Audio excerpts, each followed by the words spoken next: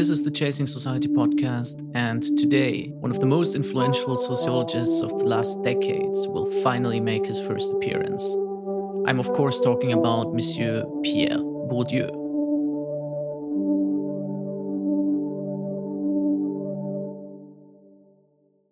Now, if you happen to be a young aspiring sociologist with an interest in sociological theory, and you want to make a name for yourself, you want to make a strong entrance into the scientific discourse, one way of doing that is to dig up one of the many forgotten sociologists or even obscure philosophers that are not read anymore or have never been read, and to make the case that they are neglected, they are forgotten, but that they are providing some sort of missing link or better understanding of something that is happening today. Now, this has happened a couple of times in recent years, in recent decades, I should probably say. One of the more recent examples might be Gabriel Tarde. One of the very early examples is Georg Simmel, but then there are, of course, many more. Du Bois has recently had a strong revival. Even Marcel Mauss has made a bit of a comeback recently, and so on and so forth. So this is one way of doing that. Now, if you don't happen to have a forgotten sociologist at hand or a forgotten obscure philosopher, then you can take another route.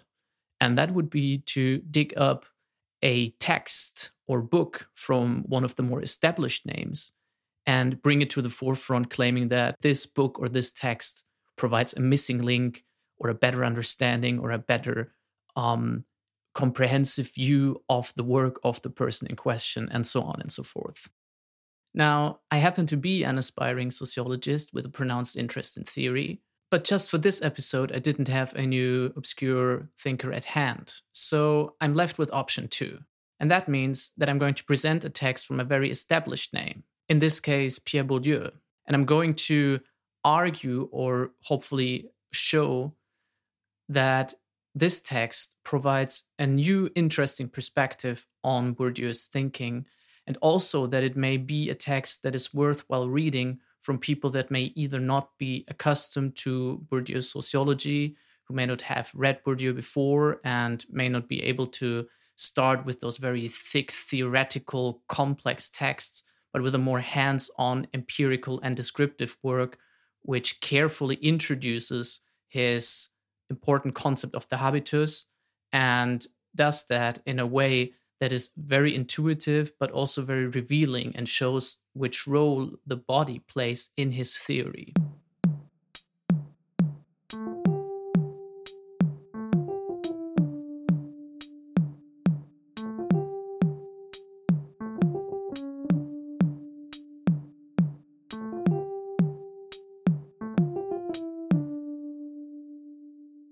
The text in question has the title "The Peasant and His Body," and it was published both as a chapter in Bourdieu's last book, The Bachelor's Ball, as well as in a journal called Ethnography. It centers around a Christmas ball that takes place on the French countryside, more precisely in the region of Béarn. I hope I pronounced it correctly.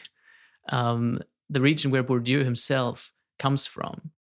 However, for him, it's not only a return to his home region, it's also a return to his scientific past as an ethnographer. And if you happen to like narratives as much as I do, you could say that Bourdieu, towards the end of his career, comes back to where he started, both methodologically and biographically. And on a quick side note, being a fan of the French cinema, this study very much reminds me of a film directed by Claude Chabrol in 1958. It was actually his first film, if I remember correctly. It's called The Beau Serge, The Beautiful Serge. It's the story about a person who returns to the countryside after having lived in the city and being quite successful, I believe, in making a career there, and finding himself alienated, yet somehow urged to help the people and his old friends there. So what Bourdieu does in this book somehow reminds me of this film from 1958, one of the defining films of the French Nouvelle Vague. And on that note, let's jump into the text. The Christmas ball takes place in the back room of a cafe. In the middle of the brightly lit dance floor, a dozen couples are dancing in very relaxed fashion to the latest tunes. Given the sharp separation between masculine society and feminine society, given the disappearance of intermediaries and the loosening of traditional social bonds, the balls that take place periodically in the book or in the neighboring villages have become the only socially approved opportunity for meetings between the sexes. As such, they provide a privileged opportunity to observe the root of the tensions and conflicts. These passages from the text describe the setting of the Christmas ball and the setting of the text as such. Bourdieu describes a social world that still has a lot of strictly defined gender role expectations. And the interesting thing, the sociologically interesting thing, is that this world starts to collide with another world, namely the urban world. And this urban world is brought into the scene or brought into the setting by the women, especially by the young women, students. Bourdieu describes them as follows. Everything about their appearance is urban. Some other young women, and even some girls as young as 12, dance among themselves, while young boys chase and jostle one another among the dancing couples. Right after that description, Bourdieu turns to the men, the bachelors, and their appearance and the description that Bourdieu provides could not be more different. He says, standing at the edge of the dancing area, forming a dark mass, a group of older men look on in silence. As if drawn in by the temptation to join the dance, they move forward, narrowing the space left for the dancers. There they all are, all the bachelors. Married men of their age do not go to balls anymore, except once a year for the major village festival, the agricultural fair.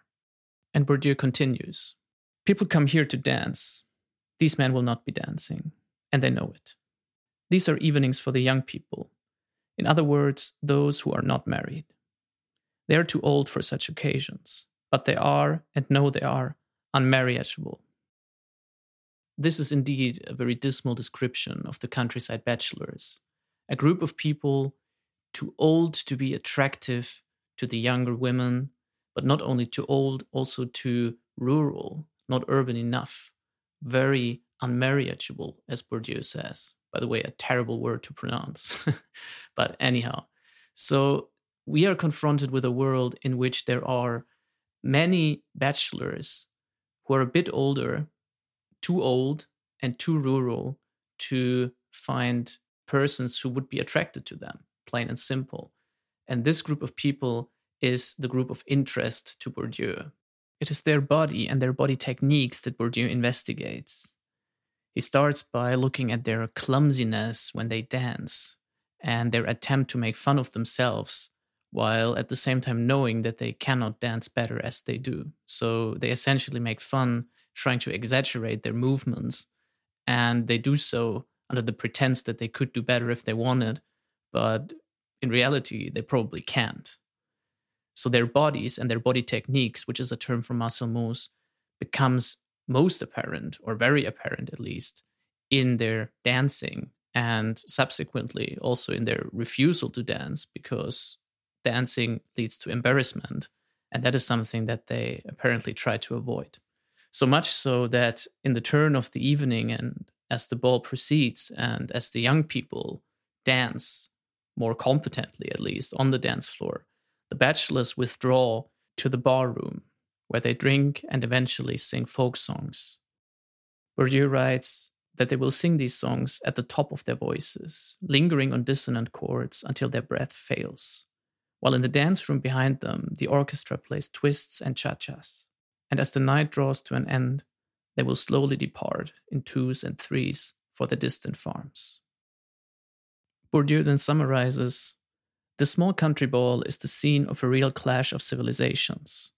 Through it, the whole urban world, with its cultural models, its music, its dances, its techniques for the use of the body, bursts into peasant life.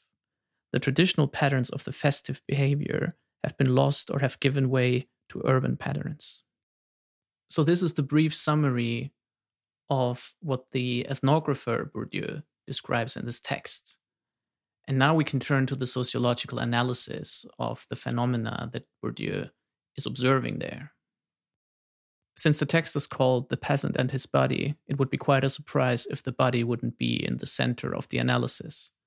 And indeed, it is. Remember that Bourdieu is a so-called practice theorist. Now, this is a big field and it has grown bigger and bigger in recent decades. One thing that is very important for practice theorists is that they pay a lot of attention to the body as a site of the social, much more, they would claim, as previous theoreticians have done. So the body is absolutely central for practice theory and thus also for Pierre Bourdieu. With regard to this text, the body features most prominently when it comes to the dancing, especially the dancing of the bachelors and their clumsiness. Bourdieu writes that it is clear to him that the peasant is not in his element at the ball. For just as the dances of the old days were bound up with the whole peasant civilization, so too modern dances are linked to urban civilization. By demanding the adoption of new uses of the body, they demand a veritable change in nature, since the bodily habitus is what is experienced as most natural, that upon which conscious action has no grip. Consider dances like the Charleston or the Cha-Cha, in which the two partners face each other and hop in staccato half steps without ever embracing. Could anything be more alien to the peasant? This is obviously a rhetorical question, and it concludes this passage in which Bourdieu evokes one of his most fundamental and important concepts, the so-called habitus. Now, some of you may already start rolling their eyes in frustration with Bourdieu's habit of defining the habitus in so many different ways throughout his texts that it is almost impossible to come up with one final, definite definition of the term. Bourdieu defines it always with regard to other concepts that he introduces and uses in the text and analysis that he presents, and therefore the habitus adapts to the needs of the analysis. It's always a moving target to some extent, but it has a lot of consistency within Bourdieu's theory. It is always the missing link between all the other concepts that are evoked or used by him in the text. So in this concrete case here, the habitus is not really defined by Bourdieu in one clear matter either, but it becomes pretty clear what it means in this context. So in the context of the peasant and his body, the habitus refers, first of all, to what Bourdieu calls the hexis. It's a Greek term that means the bodily appearance of the person. Bourdieu writes that bodily hexis is above all a social signum. This is perhaps particularly true for the peasant. What is called the peasant look is no doubt the irreducible residue that those most open to the modern world, those most dynamic and innovative in their occupational activity, are unable to shake off. And then he also states that in the relations between the sexes, the whole bodily hexis is the primary object of perception, both in itself and as a social signum. In other words, the hexis is so deeply inscribed into the body, so unconscious to the person and to the person's own perception, it reveals who you are and where you come from. The peasant will always be visible in your bodily movements or your body techniques, even though you try to shake it off. This is one of the most persistent aspects of your personality, those movements. You can maybe think about it also in terms of dialect, even though this is not what Bourdieu writes here in the study. But generally speaking, accents or dialects are sometimes very difficult to get rid of, and especially when there are formulations that you may not even yourself be able to identify as accent or dialect. They give away the game. In terms of Erving Goffman's theater analysis, they make you lose your mask. They provide entrance to the backstage of who you actually are, even though you try to hide it. And this persistence of this social signifier has consequences for everyone, every time, everywhere. And obviously, the peasant is no exception. For the peasant, especially the bachelors that Bourdieu is describing, the consequences are, in his view, dire. Because according to Bourdieu, they manifest the unattractiveness of the peasant, the bachelor peasant that Bourdieu is describing. They are signs of them being unmarriageable, signs of being unattractive, undesirable. Bourdieu writes that the young women who are more open to urban ideals and rendered particularly attentive and sensitive by all their cultural training to gestures and attitudes, clothing and a person's whole demeanor, readier to deduce deep personality from external appearance, judge the man according to alien criteria. Judged by this standard, the men are worthless. In the year 2021, Bourdieu's description is not unproblematic. You can tell that he, at least implicitly, shows some sympathy and understanding for the man, and he maybe has a tendency, at least in the way he writes, to victimize them to a certain extent. And I think this is a point of empathy that comes across, which is generally not bad.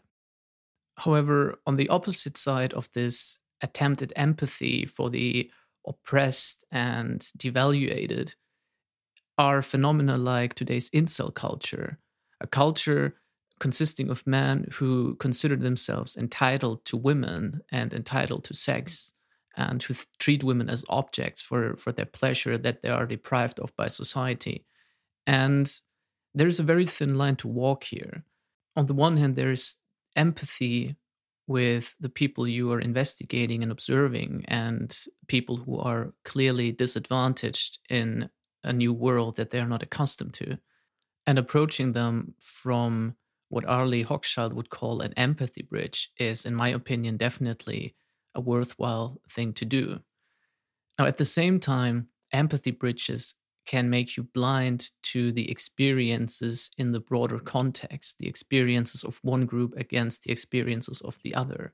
And when Bourdieu describes this relation between the sexes in this Christmas ball and on the countryside in general, I believe that his sympathy or empathy for the peasant comes from the right place and is something that I personally also know from my own experience. At the same time, it can make him blind to the degree of victimization and the lack of agency that he gives to one group, in that case, the peasant group. So every time you approach a group from the point of view of empathy, and maybe you approach a group that you are yourself a part of or were a part of once, you run the risk of being blind or overly sympathetic with regard to the group that you understand better based on who you are and what your own experiences are. At the same time, it is important to point out that Bourdieu is, of course, aware of the fact that the men are not the victim of the women who judge them, but they are just as much, or maybe even mainly, victims of A, the urban attitude or increasing urbanization or the expectations of urbanity in modern society. And secondly, and he writes that in the text, the men are, of course, also victims of the masculinity imperatives and the feeling rules that this society upholds, the peasant society, that is. So the looks that they get from the women is, in this context, then maybe just the most explicit form of a general look that they get from society, especially from an urbanized society, a modernized society where they don't fit in anymore. It is particularly interesting to see how Bourdieu then turns into a symbolic interactionist almost, at least at certain points of his analysis. For example, he describes that the peasant is led to internalize the image that others form of him, even when it is a simple stereotype. And this sounds very much like Cooley's Looking Glass Self or Mead's description of the forming of the self through the I and the me. And in this context, Bourdieu uses it to describe how the peasant internalizes an image of his body that leads him to assume that his body is an embarrassment.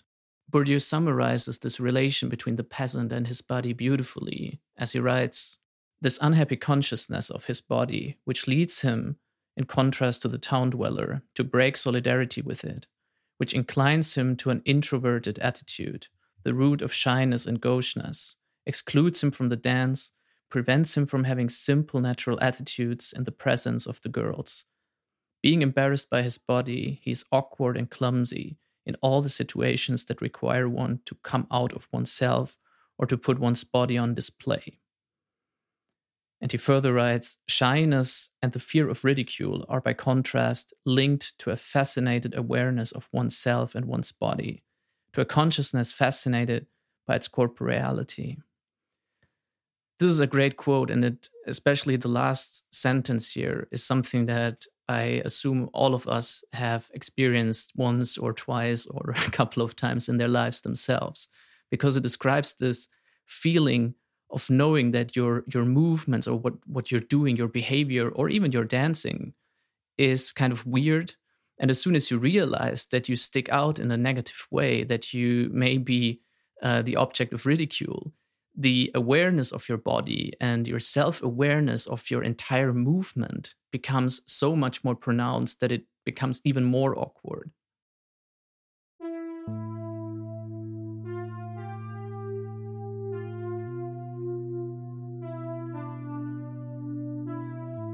Ridicule, I think we all can agree on that, is one of the most powerful social punishments.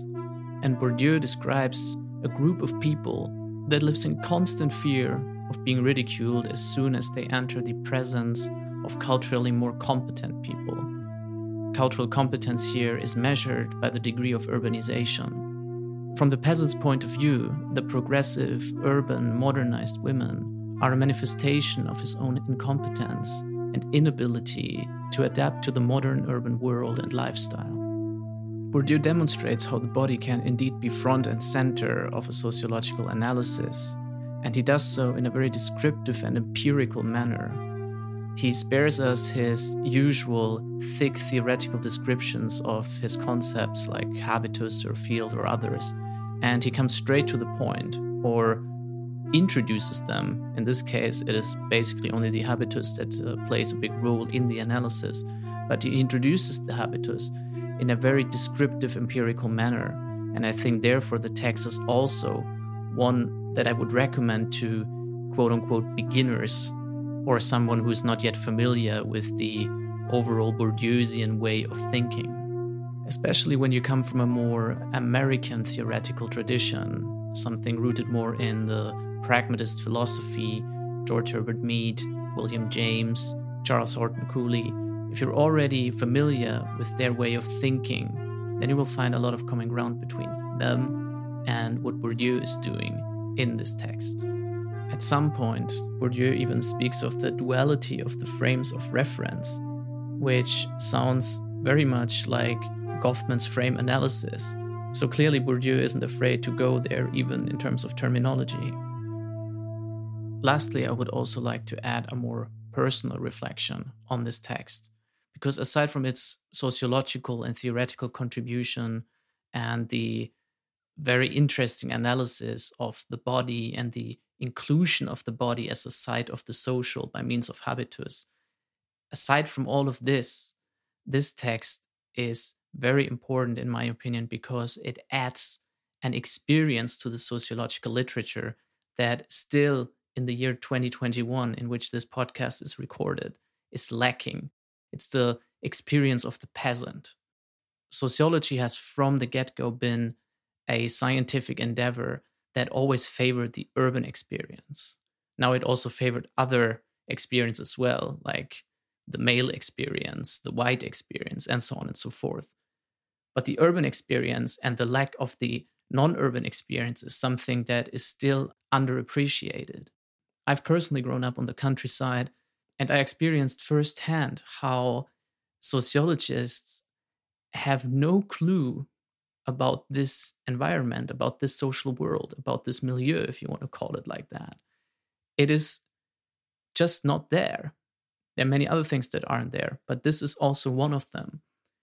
And Bourdieu's text is so important because it is at least one attempt at adding the peasant experience, the rural experience, the experience of the countryside. I think we can learn a lot. We as sociologists can learn a lot from adding the peasant experience, from adding the countryside and what it means to grow up on the countryside, to be socialized on the countryside. We can learn a lot about society and social dynamics when we take this experience more seriously. And I hope that my own sociological work will be a case in point. Thank you for listening. I hear you soon.